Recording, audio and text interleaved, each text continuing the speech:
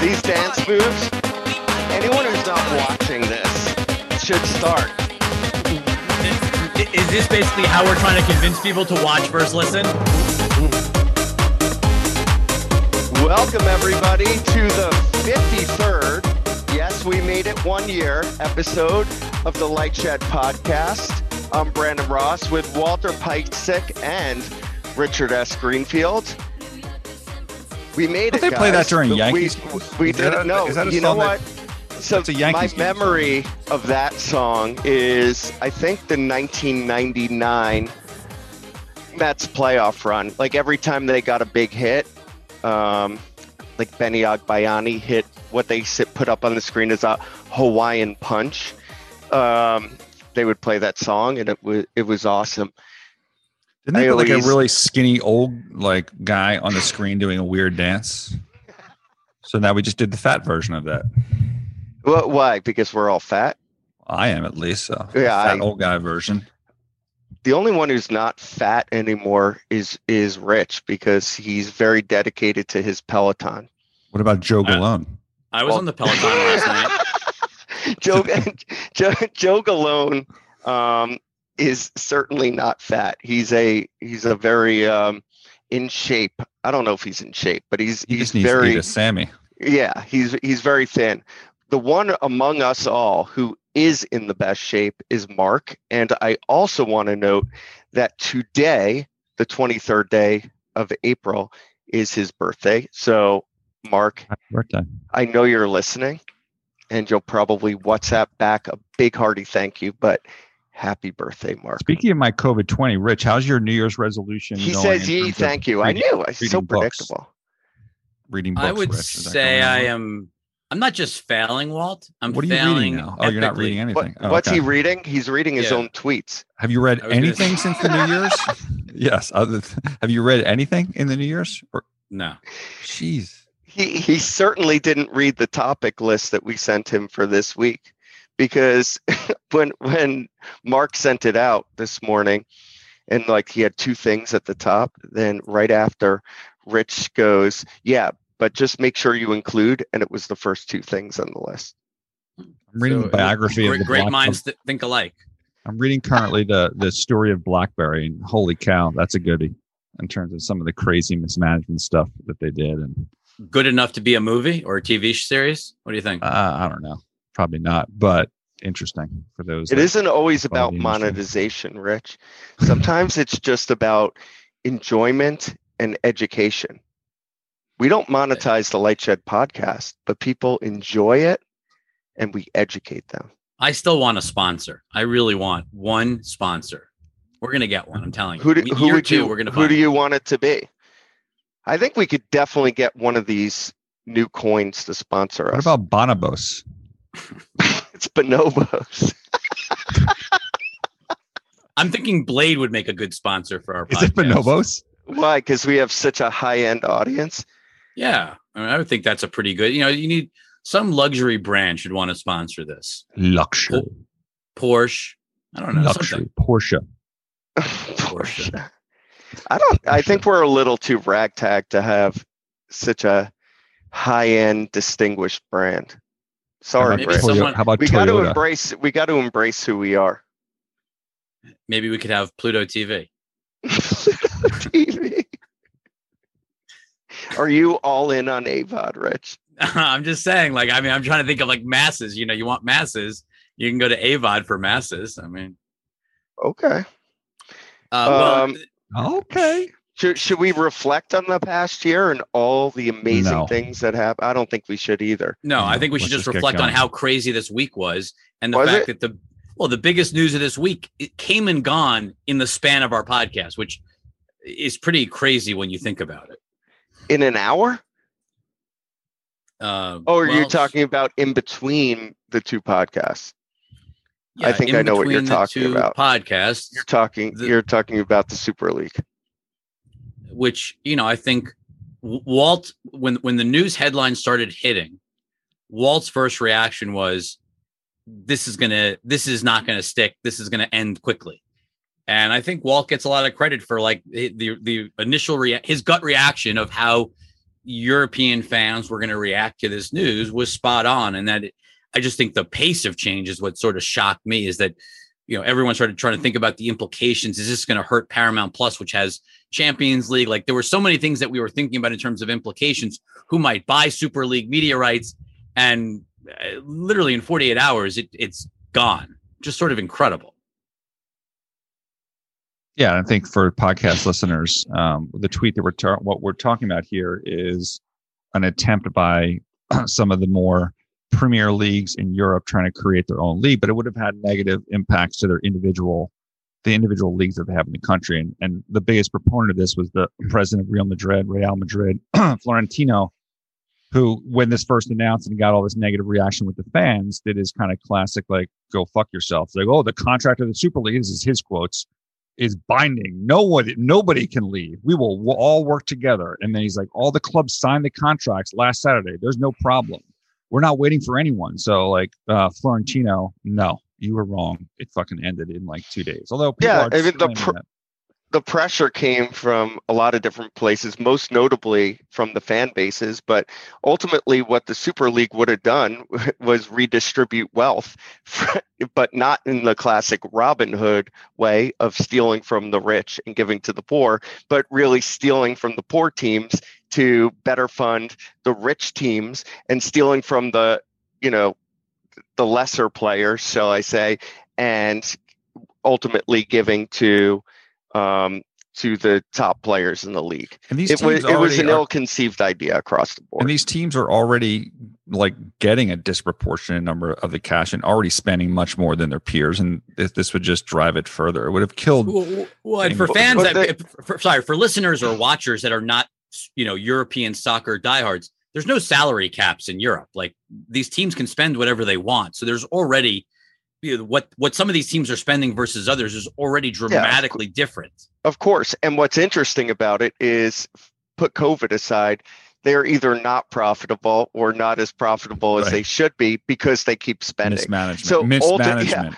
Not all of them. Mismanagement. Not all of them, but many of them. So ultimately, what probably would have happened in the case of the Super League was they would have just wound up paying players much, much more.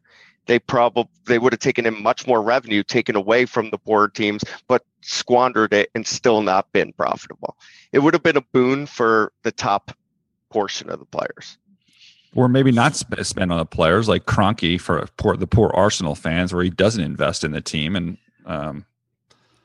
whatever. Well, it's dead now. Do you think can we see that next tweet, Rich? Because I think this is also entertaining. This is really entertaining. Both of these. Multiple days after the fact. He said, Rich, by the way, is slow to the trigger again for the second week in a row. Yes. Can you please take your vitamins, eat your Wheaties, Rich? I don't care about that second one, but the first one is a statement from JP Morgan, who was the one that was going to finance this. We clearly misjudged how this deal would be viewed by the wider football community and how it might impact them. And if that is true, that you were completely daft in that, like that drop, daft. But my favorite part of this tweet is, we will learn from this. there's a major bank saying, we will. How many times have we heard, we will learn from this? Did they learn from Archgos? That's my point. Just give us the laundry list of who they were going to learn from. We will learn from this. Like, okay. Did they learn from subprime? We will learn from this.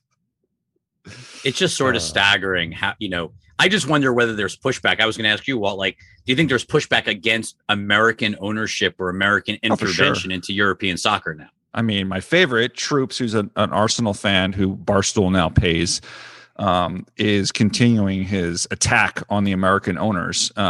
Because, you could argue that Florentino is not who was the kind of leader in this. But there were still the English teams that did it have American owners, and they're using this as a time to pressure, in Arsenal's case, Kroenke. Liverpool's got the sports group in Boston, headed up by John Henry. You can list it. So there's already kind of anti-American feelings towards the owners from a lot of these teams, because if they don't win, it's basically like, if you don't win, blame it on the owner and blame it on the Yankees. So there might be some continued pressure there, because they attempted to do something that would kill that would have, in my opinion, at least killed the English Premier League, which is a great league. It's the second best sports league, in my opinion, to the NFL.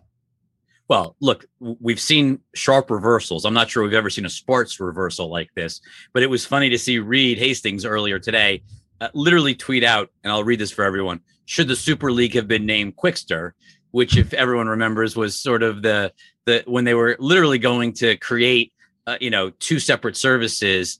The DVD service was going to be called Quickster, separate from Netflix was streaming. And the pushback, obviously it wasn't fans, but it was the Netflix users pushback, and Reed sort of had to get up in front of the whole world and sort of take his own medicine and admit that his mistake. And you know what? It's just forget all this. I have one thing to say. Yeah. Okay. Which is, it's glad to see that Reed still has a sense of humor after his earnings report this week. Well, and I'm going to no. And so no. And so I was going to segue because I think that's perfect. I segued. I changed the order. So I just think it's important, Brandon. Rich, go ahead. I have never so for those who aren't familiar, I don't know. I've been looking at Netflix for 17 years, you for like 50, whatever it is.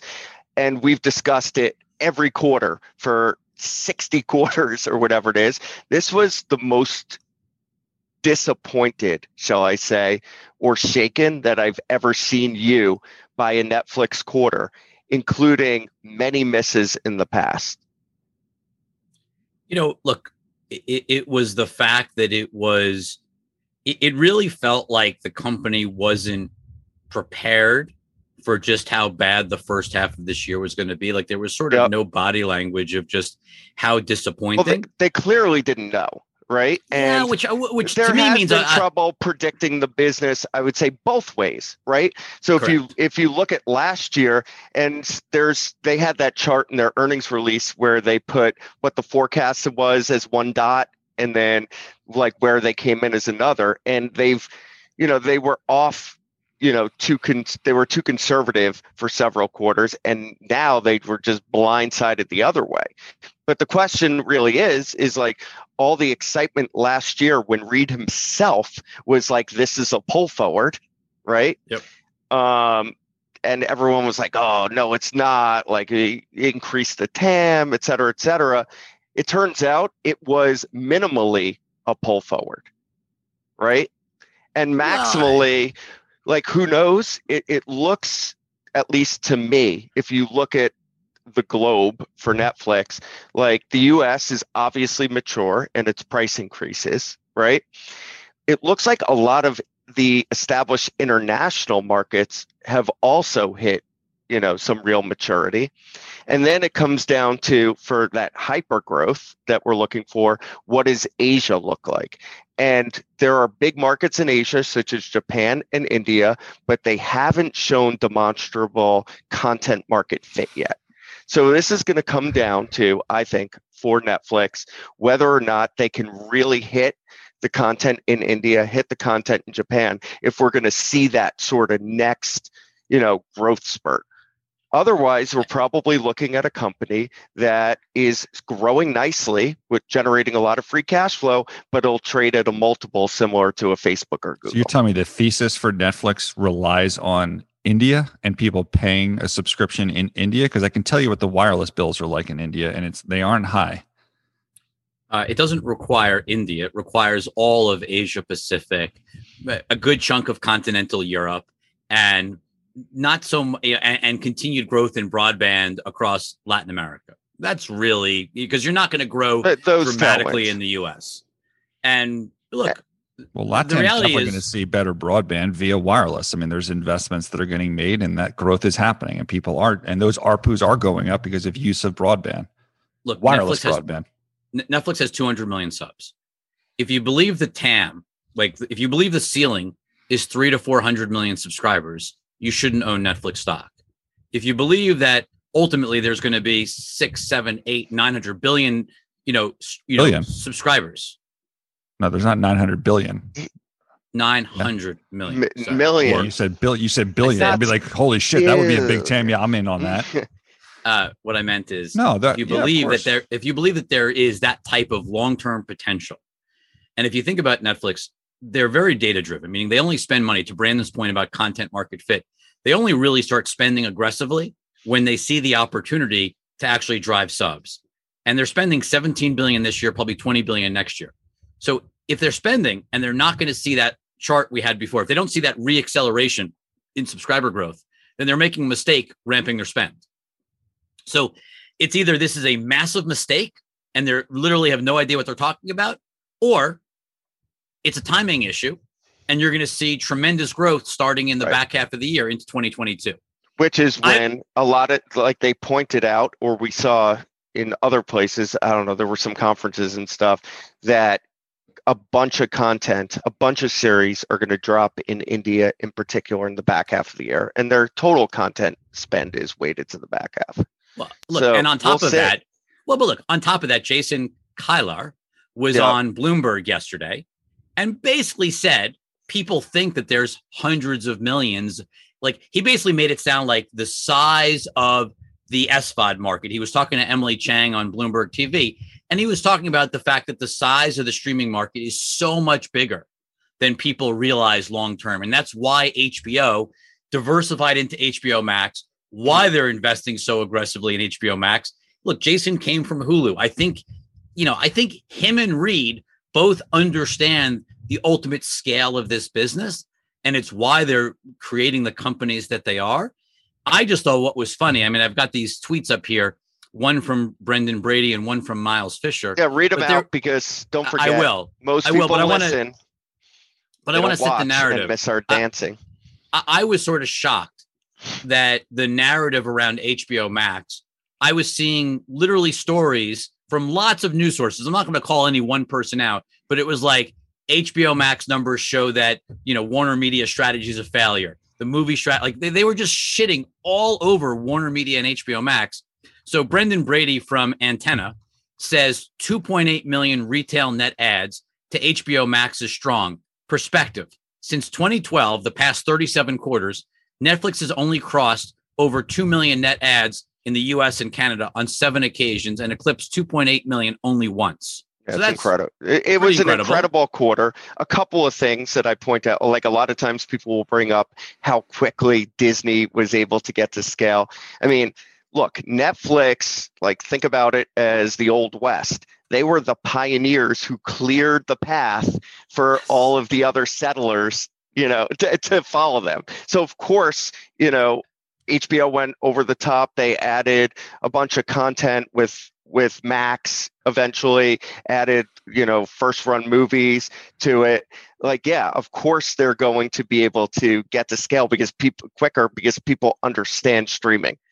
Right. So I take that a little bit with a grain of salt. But what it does show you is that, look, HBO is, especially in the US, is further establishing themselves. And for those who are choosing, perhaps some of them choose one over the other. Look, maybe not. For my entire career, HBO has had 30 plus million subscribers. Yeah. Like, go back remember as long when as we ever remember. About Netflix US, that it would top out at 30. Why? Yes. Because HBO topped out at 30, because AOL topped out at 30, so on and so forth. I'm not going to out the media Netflix executive is the that one said who's that. It's not just one, actually, Rich. Yeah, I remember a few saying that, right? But that Netflix is the one who sort of broke through that glass ceiling, so to speak, and now others are following them. HBO Max has more HBO and HBO Max have more subscribers in the US than Disney Plus. That's a fact. It gets lost in all of this, but it's a fact. So it's just sort of crazy that people are looking at this as a negative. But then the other thing that I sort of think kind of falls into Walt's world that's interesting. We've got Miles Fisher. Hold on. Who said it was negative? Because AT&T stock was up quite nicely on the print. I'm just telling you the amount of stories I read in the media world that this showed that this was disappointing or bad was incredible. Story after story. Okay. But that the net ads were bad? Correct. The net ads were disappointing given that they were putting up huge movies onto the service. Well, I we don't should have had think some. so. We should have had some of those tweets to troll then, Rich. I don't because the bottom line is the stock was up. I mean, obviously wireless was good for T, so that was probably the primary driver Yeah. of why it was up. But still, like I don't remember hearing a lot of negativity about HBO. What publications are you reading? He's reading the rags. Yeah, That's what we do. Oh, now he's gonna. You We- don't have to we- look for them now. Rich, do not look for them now. But But we Okay. could. But if you do find them in the future, we could have trolled the person. You know, Okay. allow me. I'm always good to troll for a good troll. But Bring 'em up. Miles Fisher, he was reading Moffat Nathanson. okay, stop. That is true. So, they are pretty so- nice. I so, know. so, So it's very so- possible. so Everything's Miles bad for T and Dish, right? Everything. Miles Fisher responded. He works at T-Mobile. His response was, and I think this is interesting, Walt. He goes, modeled ARPU with churn reduction on core wireless for AT&T is the real metric for HBO Max. Other carriers are paying for bundles. So he's obviously even talking about, if you think about what T-Mobile does, T-Mobile's paying obviously to have access to Netflix. AT&T owns theirs. And so I just think it's an important point that never gets brought up in any of these articles. When people look at HBO Max, they never talk about what is the benefit or value add it has, however small it may be, but whatever that benefit is meaningful to AT&T. I mean, no offense, Miles, but so Verizon doesn't own Disney, and that's part of their wireless bundle. And you could argue that Disney has a much better content package at the moment than HBO Max, and Verizon's churn didn't go down like AT&T's did in this quarter. So I don't know if the facts really support that statement at the moment. Should we On to talk the about next. Apple's? Should we talk about Apple's big event, Walt? We can talk about Anything Apple's exciting? event. I don't know if it was a Let's read the big event. tweets. Let's read the tweets, and the then tweets he are can. first is from The Verge, which is Apple Podcasts launches in-app subscription. So, but I think before we go to the tech meme, Yeah. Mimi, however you pronounce that, we can first talk Meme. about the subscription. First of all, for me, just stylistically, Apple kind of flew through this aspect of the major presentation that they had, the podcast, and spent obviously more time on what they did with iMacs and announcing these new tags and things like this. Some interesting things. Those tags, I think, are Purple. and the purple phone. Yeah, more razors. So yeah, I mean, so this. I already got those tags. Only it's a different brand, by the way. I use those to find my tags are wallet. fascinating. And I'm stuff. just how they work. I'm not sure. Tile. I get the tiles, tags, whatever it is. Yeah, those So are awesome. I think they'll probably sell a ton of them if they really work well. I don't know if I want my phone. Is my phone actually getting used? Oh, you have one too, Rich? On my keys. That's a tile, right? But you're not even ADD. I But lose does that, things. but does that work through Wow. someone else's iPhone that you don't know? It, that- it only okay. works through it needs to be near my Tile app on my phone. Yeah. It's just That's a interesting in terms limitation. of the mesh connectivity that could exist. I don't think Apple's going to be the only one that does this. I think Google's got a lot of IoT things out there, which we'll spend some more time on in the future. So it's So theoretically, the Walt, future if you of put this on IoT. a dog, so if you theoretically put this on your dog, the dog I wouldn't think, have to be near. don't they put chips in dogs these No, days? stop They it. do. Just think. I think but I'm what I not wanna- even kidding. I know. Does your I'm dog have asking a though- chip, Rich? It's too young. You can't do it till a year. Oh, okay. But you're going to but- get one. But here's my question: if your dog ran away and they had an AirTag on it, they wouldn't need to be near your iPhone. They could be near any iPhone, new or old, or only a new iPhone. Like how does the network? You have any idea? Like whether it's just I certain think it connects devices? with their iOS phones, but I think there's some more to learn about how the connectivity works and if there's any privacy. Obviously, Apple is very good on defending our privacy. So we'll see. I don't want people using my phone because if there's any incremental battery burn is not great. It's just kind of like when Comcast sends the routers to someone's home and they have that public, public Wi-Fi that's available. I always turn that off. Yeah, because why would you want to share the 3 megabit uplink that you have with some You random know what? person? You guys are living in the old world. It's all about We're not in the sharing economy. It's in no, the it's all sharing about economy. decentralization, right? How does the blockchain work? It's all about sharing, guys. But look, let's focus on the podcast aspect of it. If they allowed subscriptions, I think that triggered an immediate response from Spotify. This is sources. Spotify plans to announce an Apple Podcast subscriptions competitor that will let podcasters set their own prices without charging them or taking a cut. Well, Spotify's been working on this for a while, obviously. Maybe they decided to leak it to take some of the thunder out of Apple. But what's most interesting about they're what also Spotify in court. is well, doing they're also in court. Is, well, forget about that. But what's most interesting is Spotify's not taking a cut. They're right. They're not monetizing here. So while Apple is. I don't know. Apple's challenge is the fact that if they're charging 30% and the player itself, which obviously has tremendous market share because they're first, but it's not necessarily the best. Spotify is trying to get customers. I use Castro. I know I'm in the minority, but like it's kind of an open playing field. So by charging 30%, the risk is that whether it's Spotify or someone else, that they just end up losing overall share for a market that I think we all agree. That's what's brilliant about what that's what I was going to say. That's what's brilliant about what Spotify's doing, right? Because all of those creators who want to monetize via subscription are just going to come onto Spotify because it's free, and ultimately Spotify is going to win market share. It's an investment, ultimately. Okay, I'm going to play a little devil's advocate. I actually think both strategies are brilliant. Apple doesn't monetize podcasts today. They have no monetization of podcasts. Like they don't really, this is the only way they're going to monetize podcasting because they don't do advertising. So the only way they monetize podcasting is through upselling. So you're saying share doesn't matter to them at all. Like that's like saying that they don't monetize iMessage. It's all part of the ecosystem that theoretically that, you want to come back into. Well, what I'm getting at is they have 60% market share of podcasting today. Right. All they're going to do is say, hey, this is a way, lots of traffic comes through our network, sell a subscription here. It's not exclusive. Like they can still put the subscription on, or the premium subscription on Spotify too. So for Spotify, they already charge a subscription. People are already paying. This is a way to say, hey, podcaster. Well, some people are already paying and some people aren't already paying, right? And by the way, Apple is already getting paid for the phone, for the services that are necessary with the phone, including cloud storage, et cetera.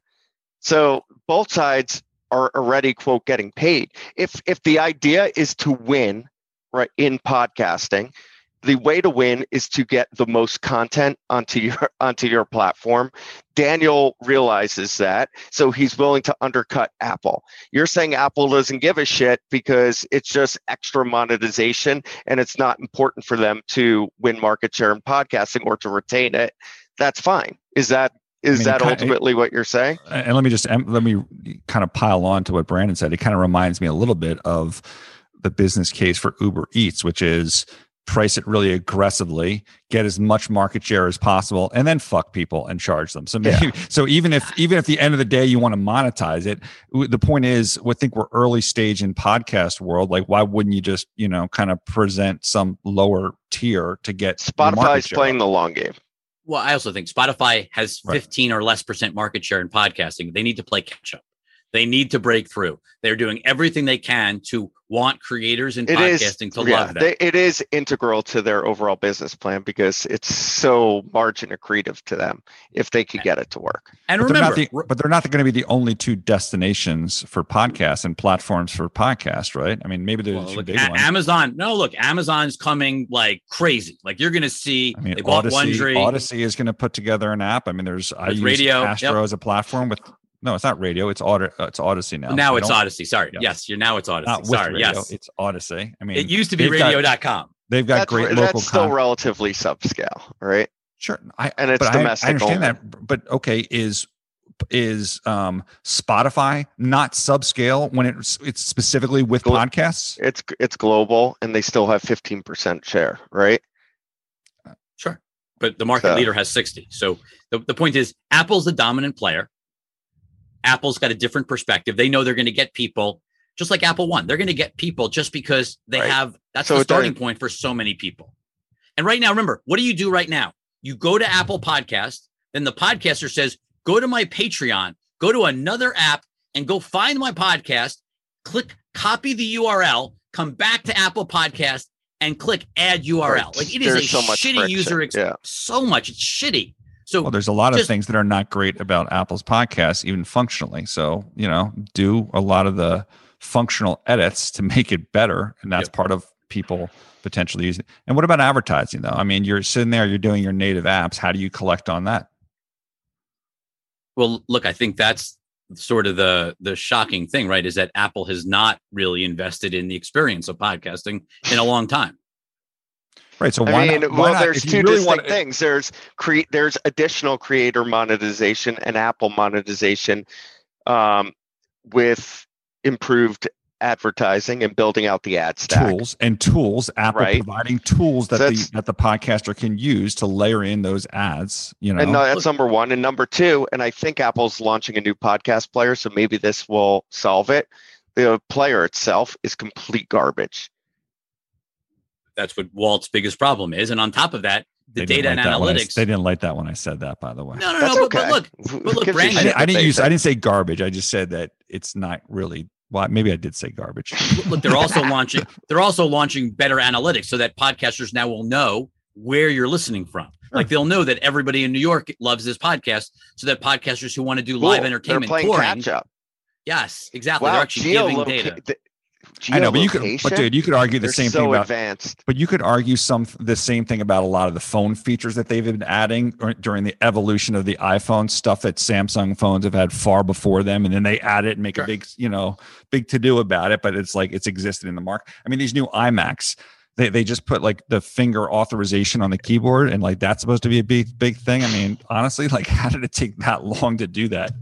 But Even Bloomberg can do that, and they have a fucking DOS interface that we're using.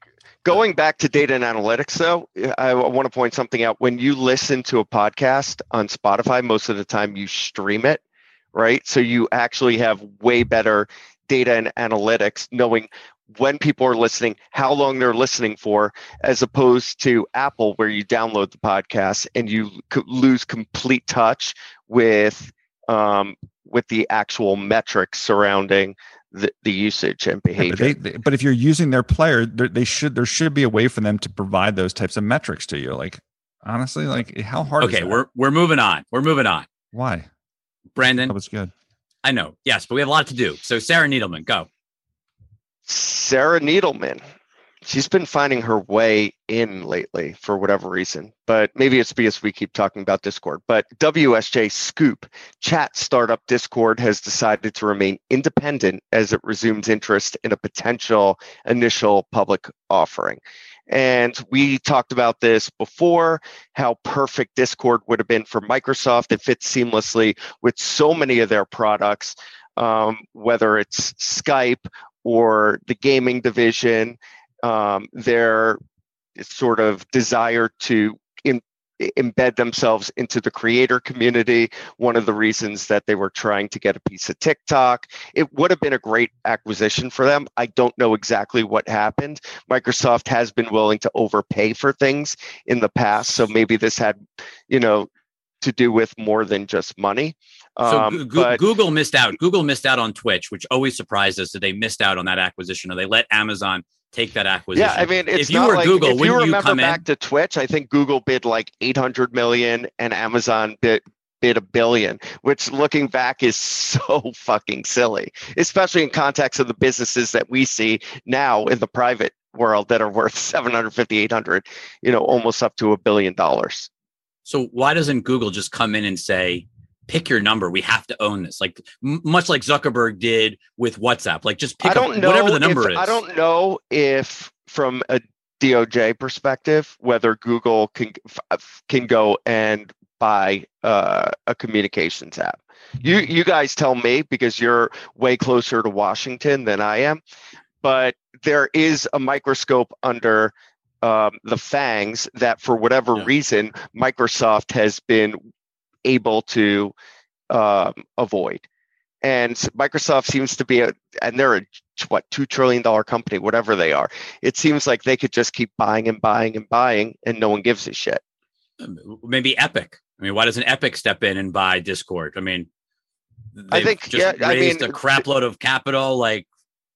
Discord is actually a giant acquisition for Epic, and they have house party in their own strategy to kind of do similar things on integrating it in, right, and building it out that probably more themselves. Discord, if you look at the last funding round for Epic, it was 28 or 29 billion dollars. And Discord's going to cost upwards of 10. So it would be pretty dilutive. And is that the bet you want to make?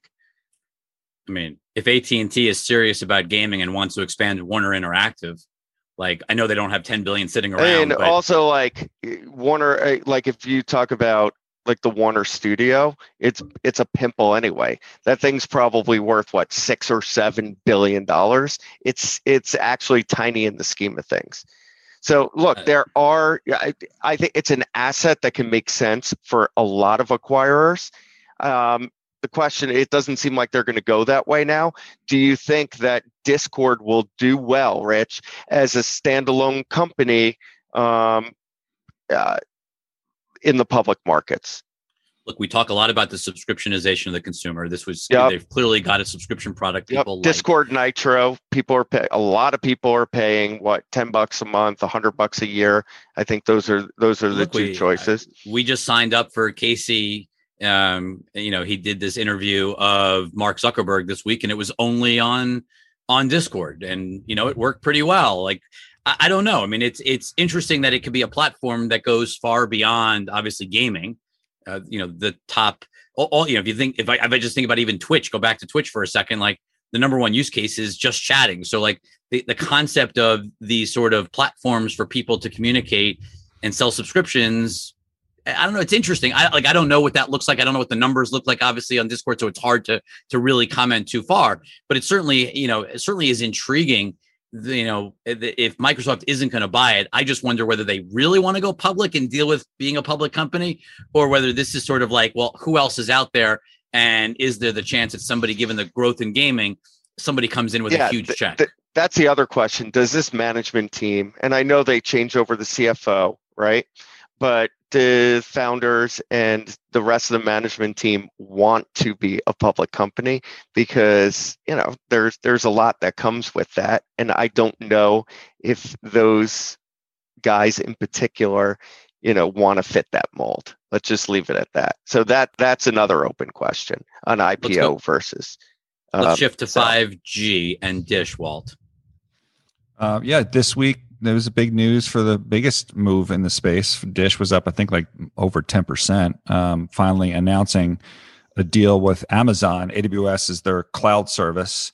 So this get people excited. I mean, I think, there has been speculation that, that Amazon would sell wireless services as part of your Prime, or that Amazon would somehow fund a Dish. To me, the bigger issue here is, and we talked about this last week in terms of that announcement that was in Europe, what is real 5G? Real 5G is standalone all the way back to the core. Remember how we talked about, better battery life on your phone? And so Dish has the opportunity in the US to get there first. Charlie's basically just fucking going for it and saying like, all right, we're just going to put everything in the cloud. Like, this is, if you envision what the future of networks should look like, it should all be in the cloud. And I think everyone's going to get there. And Charlie just saying like, fuck VMware, like Amazon's our guy. We're going to get in bed with them. They had a great quote from the CEO, or the next Jassy, so that's a huge, I think, win. What it doesn't mean though, is that I don't think people should read into this that Amazon is like now going to fund the build out. I think at this point they're going to take a shot. That was the original speculation that was going to be the. I don't know what you mean by original speculation. That's some people's speculation. So I don't think that was everyone's speculation. Clearly, if that was everyone's speculation, the stock would be down. So anyone that thought that that's what the bull case was based on, they were wrong, because the stock was up another 10%. So I think this is just. I think in part, like, there's a lot of negativity always on Ergen. Oh, he can't get a deal done. So he's like, okay, fuck you. I just got a deal done with Amazon. How's that for getting a deal done? And he did, by the way, get a deal done with T-Mobile and Sprint. So this fucking narrative of like Charlie not being able to get deals done is wrong. Now, the challenge he has now is building this out. This is brand new fucking technology, right? If it works, it'll be. And first city's Vegas. We're starting in Vegas. The first city I thought was going to be Denver, but apparently Vegas is probably a little flatter, a little easier to do. And Walt, you're psyched about that because now it gives you a little excuse to take a a business trip out to Vegas. It's look, they have to execute, and that is not easy to do. And I think Charlie was right on his last call in that, like, don't expect this fucking thing to work great from the get-go. Like, there has never been a new wireless technology launched that I can recall that everyone's like, oh my God, this is the best thing ever. There's going to be bumps and bruises, but like, he's really going for it. Like, he's not resorting back to the Ericssons of the world and the standard infrastructure. He's going for what the next generation of technology. So it's interesting, and I think the stock obviously reacted as a result. So we've got Frank Pallotta from CNN going, Justin, Spider-Man's finally coming to Disney+. Sony and Disney announced a multi-year content licensing agreement on Wednesday that brings Sony's titles to Disney streaming service and channels in the U.S. That includes your friendly neighborhood web slinger. What's interesting about this is, forget about the whole Disney, because I think that's actually relatively minor in the scheme of things. It's great. The titles will it'll take some time, but there'll be catalog titles that'll flow in. What's interesting is more about Sony. So Sony's taken a very different approach than all the other media companies. Sony just wants to be an arms dealer. Everyone else is basically trying to be Netflix and Disney Plus, and everyone's going to war and entering the SVOD wars. Sony is sitting there. Through SVOD or AVOD, either way, streaming wars. Correct. But Sony, which made $200 million selling their movies to Starz before, is now going to take the same annual output. So they got $200 million a year from Starz. They're going to take those same new movies that they come out with in catalog, and they've sold it to Netflix and Disney, depending on the timing of the window, Netflix sooner, Disney later. And they're going to make between $600 and $800 million a year. Like, Incredible. Now, part of that, isn't there another agreement with some, first window films that are part of that? So maybe the apples to apples is a little less, but nonetheless, it's a massive step up. Massive. And what's interesting about Netflix is, I remember when Netflix lost that content, and they were basically like, it doesn't matter, who gives a shit, like, no one watched this content anyway. Like, it was such a infinitesimal part of our viewership, and that was back then when they had way less content than they do now.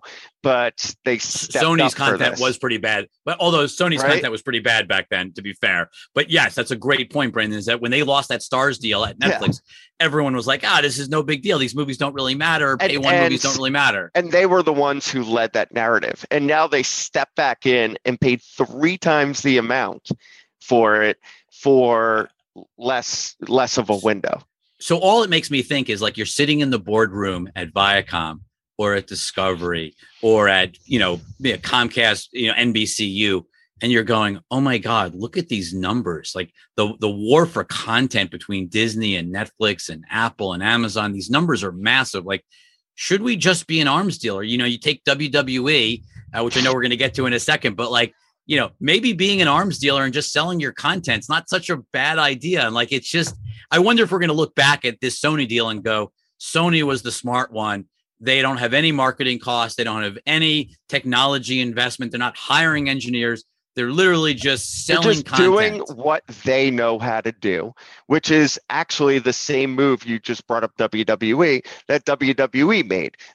They basically understood that they couldn't run a streaming service, and they sold off the WWE network in the U.S. To NBCU to be part of Peacock. And they're doing the same thing internationally, understanding what's in the DNA of your company and executing on that. Now, if we talk about WWE, they did stray a little bit on their earnings call from what they, probably should have been focusing on, which was WWE earnings results. But let me just stop you, Brendan. Let me just stop you for a second, because I think if you're trying to think through, like, why did they stray? The thing that I've been thinking about is the idea that, hey, there's a lot more bidders for sports rights. Of course. Like, is yeah, sort of framing a narrative. Maybe we should play it, but before we play it, I think what Nick was trying to do here was say, look, people are worried because in 3 more years, or probably 2 to start negotiating, we have Raw and SmackDown rights coming up, And because our ratings have been so pitiful, people are worried, investors, that we'll get a step down or not get the step ups that they expect. And he's saying, you know what? There are way more bidders out there than you guys realize. And it's not just linear TV players who are having problems. So let's listen to what Nick had to say on the earnings call. Couple of sound bites. Two clips. I'm going to play both of them, one after another. First, as we discussed last earnings call, Amazon grabbed the Thursday night NFL package. Though we have no inside knowledge of this, we wouldn't be shocked if Amazon was negotiating now, as we speak, to get that package on its air exclusively early. Okay, that's one. Now we're going to do the next one. It's our belief that NBC and the NHL are not going to continue to be in business together. That was our belief months ago. So that had absolutely nothing to do with our decision-making process. Okay, so a couple of things happened on this call, right? First, it was actually in the prepared remarks that he brought up the Amazon situation and Amazon negotiating to get Thursday Night Football exclusivity and early. presumably to doing that to illustrate Amazon is really getting aggressive in sports rights. Like I assume that is definitely the point that he was trying to make. Then he also implied there, I think in the same prepared remarks, that NBCU wasn't interested in hockey anymore.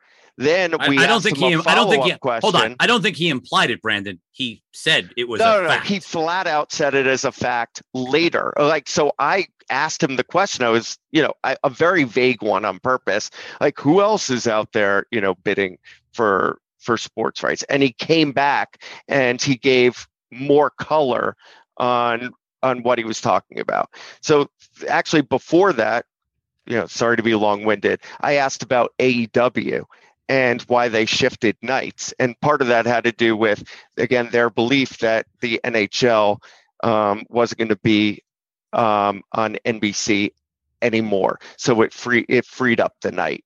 And then where did Apple fit into this discussion? Because then he starts talking about Apple. Because then after that, I asked him what other bidders were out there. And then he said that he believed Apple had bid on sports rights and was getting ready, I think, to be a more aggressive bidder. He said after that. Look, I would not be surprised. Color. It's great color. Look, we had and Brian he knows. I mean, look at what his previous job was, right? He negotiated these deals. He's definitely in the know. And I think that what he said probably has a lot of credence to it and is something that investors should take seriously. Well, you, Walt, and I all had Brian Rolap on from the NFL on Lightshed Live a few weeks ago. And Brian made it pretty clear that Sunday Ticket does not have to be exclusive. There could be multiple buyers of Sunday Ticket. I mean, you know this. I've always thought that was the way to go for Sunday Ticket. Apple should be involved and Amazon should be involved. I mean, it's a premium product. It fits perfectly with Apple TV Plus. That's sports rights. I mean, it's not sort of linear broadcasting the way Amazon's doing with Thursday, but it certainly would get, it fits, Apple into the game. It fits being sold in a channel store, right? An app store, as Apple would call it, or a channel store, as Amazon would call it. That's where Sunday Ticket belongs. I'm just saying, because Walt talks all the time about how this is kind of the services side of Apple. This would be a meaningful new services product for them to sell. Would you watch it on your Apple TV, Walt, instead of your DirecTV satellite dish? I mean, streaming obviously is the future, right? We're just kind of stating the obvious at this point. It's just a matter of when. So, if you know what the future is, these companies should accelerate it as quickly as they can. Right? Yeah, and so it's pretty simple. I'm still not sure, Brandon, if WWE's ratings don't get better. I'm still not sure people pay up for declining ratings in the future. Like the NFL. Yeah. The other thing that Nick said was that because of how top heavy some of these sports deals have been and probably will continue to be, that there's going to be, quote, bag holders who have, struggled in ratings that aren't going to get what they're hoping to get. And he called out actually the Big Ten network or Big Ten package, which is coming up for renewal, and said that was going to disappoint. The question is, if WWE ratings continue and Raw is putting up 1.7 as opposed to like 3, which it was at the last negotiation, and that sort of spiral continues, is he going to be one of those bag holders? I don't know. Okay, bottom line, takeaway from all of this before we move on. Everyone who's watching and listening to this podcast should realize that now every quarter, WWE conference calls are now mandatory to listen to or read, because you're going to get great data points on what's happening in the sports world. I think by the way, that's what's interesting. And people should listen to Nick because he knows what he's talking about. And I'm hopeful that Nick will come on Lightshed Live soon and tell us more, give us his broader thoughts on the industry. Tesla, Walt. Right. So this is not funny. First of all, this is not funny. So I don't know why you're laughing. But that is ridiculous. It's a sad story, but for our podcast listeners, they're showing a picture of the Tesla that burned for 4 hours, I think, from the battery. But it was basically a crash where we don't know exactly what happened, but you can probably guess that some Tesla owners were trusting what Tesla describes as autopilot or full self-driving cars, and it's a crash. And I think the takeaway here is there's something called driver monitoring systems. We may all know this in terms of, you don't put your seatbelt on, it fucking beeps and annoys the shit out of you. Like, there are systems that you can put in place that if someone's not actually in the driver's seat, the car won't go. Or if your hands are not on the wheels, the car won't go. So regardless of who is at fault here, you know that like when you have incidents like this and people are dying, that it could lead to regulation. So I think it's in the autonomous world, which has gone through, like, there was a lot of hype when Uber was launching. Now Uber has sold their autonomous group, and there's kind of SPACs that are bringing things in autonomy, and LiDAR has moved forward. LiDAR is a technology, by the way, that Tesla doesn't use. So one to keep an eye on, I think, going forward is these driver monitoring systems, because I think if we're getting to autonomy, which I'm still optimistic that we will get to at some point, driver monitoring is going to be a key component of that. It's just amazing that, it was pretty big news to start the week, but like, if this shit keeps happening, like, regulation will, I think, come in. So keep your hands on the wheel is the takeaway. Well, first of all, if you own a Tesla, just understand that it's not truly full driving. Like, you are supposed to actually be there in the driver's seat. You can't. It's not like no matter what words they use, if you actually read the fine print, it's not. It's basically highly advanced driver assistance as opposed to full autonomy. Brandon, I want to shift to gaming. Okay, we have 2 tweets on Activision Blizzard here. The first one from WWG. Overwatch 2 fans worried as director leaves Blizzard after 19 years. And the second one from Call of Duty. 100 million players and counting. Thank you all for dropping in. It wouldn't be Warzone without you. And Activision, ATVI is Activision Blizzard. They're, and King, obviously, but 2 separate divisions. And to a certain extent, it's been a tale of 2 cities, right? The Activision division has been firing on all cylinders. The Call of Duty franchise in particular has been amazing. They've been able to, build experiences and monetize them across multiple platforms with multiple business models. They proved mobile works. They proved mobile works. They did free to play with Warzone. And at the same time, they've been doing, been selling tons of upfront units on the annual Call of Duty release, right? Without cannibalizing everything. Everything has worked together. And what we said was that, and it is the paradigm for all of the Activision Blizzard IP going forward. Now, Blizzard has had some improvements, successes. World of Warcraft has certainly done well as they've mixed classic with the modern version. But like ultimately, everyone's been looking to Overwatch and Diablo to take on that that Call of Duty blueprint. And we've been waiting for new Overwatch 2, and Diablo 4 for a while. And Jeff Kaplan, who is the lead designer and like real face of Overwatch, leaving makes an investor wonder, how soon is it that we're actually going to get Overwatch 2? It seemed like a foregone conclusion for a while that it would be this year. Now I think investor expectations have shifted to next, but is there turmoil in the franchise? And why can't Blizzard seem to get out of their own way? It's been a rough couple of years, just over and over. Yeah, I mean, it seems like we've been making a lot of shoots there. There are things that are going well, but I mean, they're going to need to drop these games at some point for the stock probably to take the next leg up. Twitter, tipping. We talked about this on the podcast a while ago, but Walt, you found this one.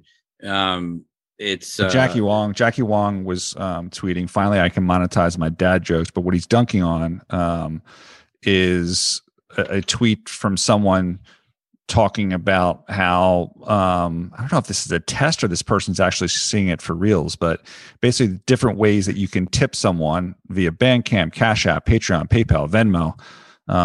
Odd Apple Pay is not on there, but a way to tip people on Twitter. So that would be interesting to add that functionality.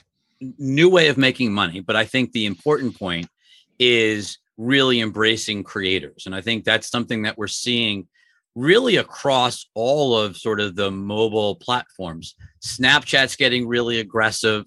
We're seeing that, lots more content flowing onto Snapchat now. Everybody has woken up to the fact that, a lot of the engagement on their platform is because of individual creators that are driving people and that are breeding loyalty, and they need to get fucking paid, right? It like there was a wake up call. And by the way, we could talk about the future of the creator economy. It's going to become, even more imperative as there's more options on the blockchain for creators to really go direct to consumer and get paid and evade the platforms. But if you just think about it, we're going from sort of time spent. If you just look at the war for time, right? Linear TV, streaming TV, like the whole creator time spent with creators is exploding everywhere. And you're seeing platforms that really had just not really focused on, like we put a buy on Pinterest this week. Part of the thesis was built around creators now creating content for the platform. Twitter, which didn't really ever have a way of helping creators monetize, tip jars are brilliant. It may not be a massive revenue stream for most creators.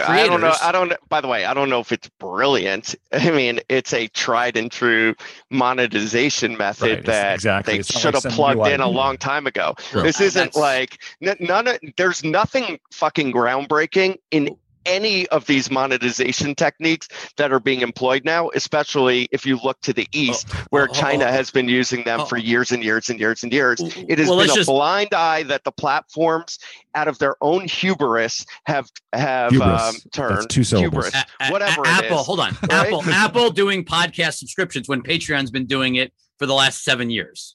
I mean, it's just, sometimes when you're about to really get disrupted or you're starting to get disrupted, that's what makes you change your tune. Right. This isn't about any of these platforms being forward thinking in any way, shape, or form, period. I will pile on to that and say it's not even fast follow. Yeah. But look, by the way, which is very typical of incumbents in any business. You only change when you're forced to change. Right. And what I'm saying is we talked about this. There's more coming. We talked about this earlier with Apple in terms of some of the phone changes they made, or adding a fingerprint on their fucking keyboard. Like, okay, great. Like you should have done that 2 years ago, 3 years ago. But you're right. If you're the incumbent, there's more risk to you pissing off the customers, like doing a new Coke, than it is to like following something that is probably going to work.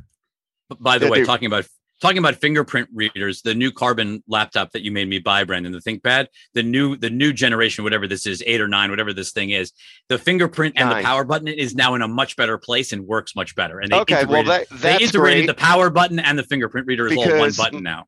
My Carbon 7 is a lemon, and I'm probably going to have to get a Carbon 9 whether I like it or not. Your Carbon 7 was a lemon, so you just had to get a new one. Brandon, the bigger picture here is just payments in general, where our Yep. country is far behind. And obviously there's things that are happening in other versions of our banking system. That's right. Which are about to get disrupted as well. So it's kind of It one and the same. It is making it easier. Technology is enabling people who add value to the world to get paid for that value.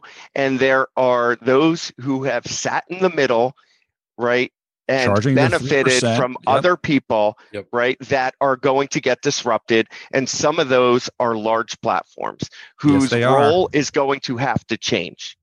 I love it. Brandon, ticketing.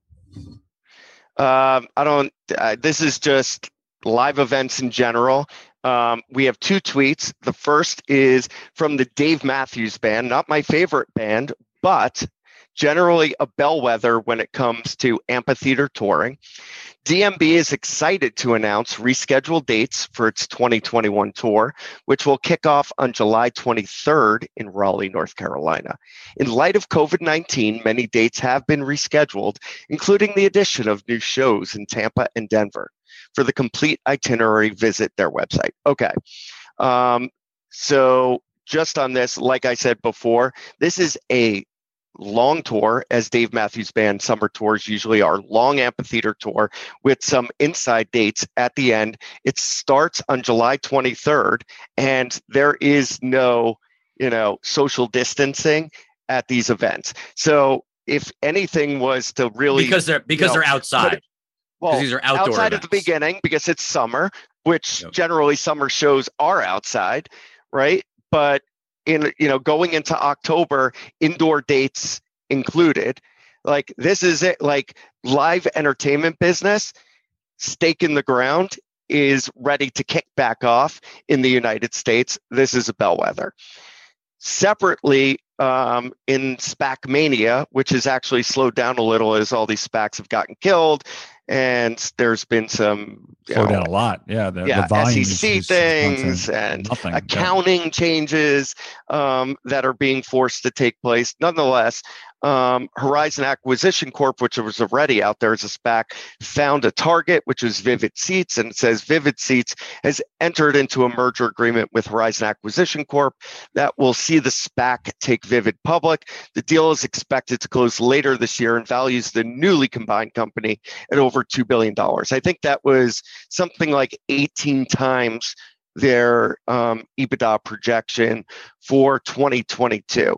A couple of things on this. One is that the GMV or gross order value, whatever they call it in their KPIs, projected for 2022 was very similar to 2019. So they're modeling a touring year that is on par with what we saw in the last full year before COVID. We think that is extremely conservative. If you look at the supply of artists that are touring and talk to people about the demand, see what the demand has been for those things that have been put on sale, I think 2022 is going to be completely off the charts. Bonkers is the word. For this year, if you look at the GMV that they're projecting, I think it was something like 35 or 40% of what 2019 was. So that kind of, that's still a big number in the scheme of things. I think more than I would have thought 3 months ago. Yeah. And I think, first of all, they're definitely being conservative because that's where they're going to set the bar. What is Vivid own? Like what is Vivid own? Like what? Vivid is a secondary ticketer. Okay. Got it. And the thing that they're like really good at is using technology, SEO, to grab people onto their site or app. And they're known for really good customer service, but they're competing with the StubHubs of the world, secondary ticketing on Ticketmaster. As an aside, we think that secondary ticketing over time is going to reverse and start shrinking as a piece of the pie as ticket pricing gets much more efficient. And that's just a process. But you could see that over net, Live Nation Ticketmaster has been raising ticket prices, mid-ish to mid to high single digits every year to close that gap of inefficiency out there. So I'm not I don't think fully bullish on secondary ticketing, although their guidance, for the record, does seem very conservative. And I think they kind of made a decent-ish case on their call yesterday about at least the near term for the industry, and the fact that they'll have some cash and maybe could be a consolidator of some of these, less some of these secondary ticketers, at least, that have less market share, maybe even a little primary.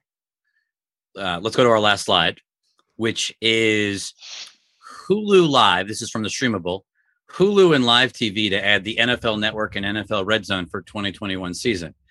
Our listeners and watchers are probably like, okay, this is not a huge deal. And you're right. In and of itself, it's not a very big deal for Hulu. I mean, I think when Hulu says, Hulu is live sports, obviously having not so much the NFL Network, but certainly having Red Zone, I think, is important. Certainly speaks to sort of their focus on sports fans and trying to be focused around sports, although they don't have any of the RSNs because those have become too expensive. So that, basically all of the VMVPDs have now dropped. The reason I put this in at the end is it's just sort of an opportunity to sort of dunk on Fubo, which has continued to talk about how they are the sports first or the sports focused VMVPD.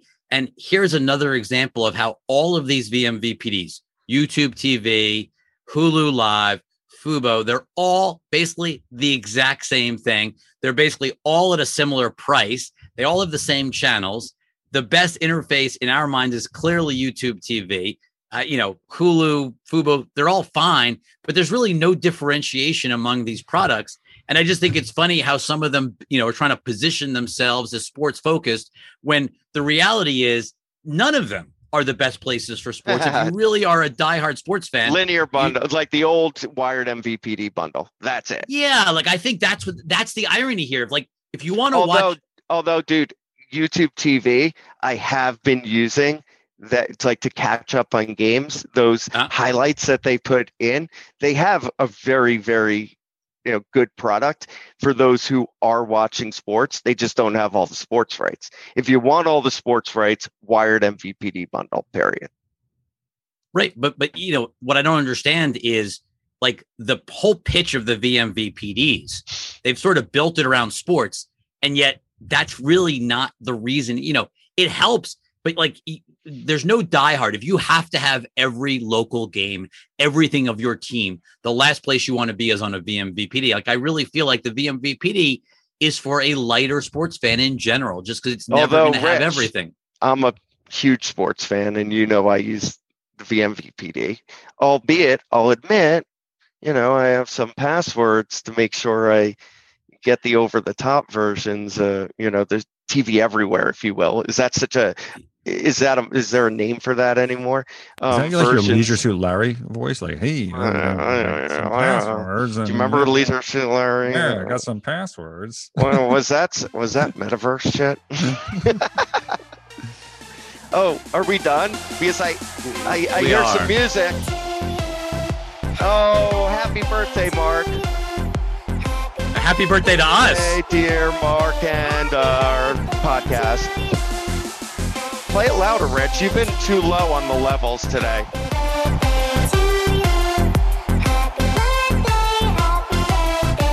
Happy birthday to us, and Mark is one of us, so double to Mark. Thanks everyone for listening to the Lightshed Episode podcast 53 for an entire year and a day. Take care. Have a good weekend. Bye.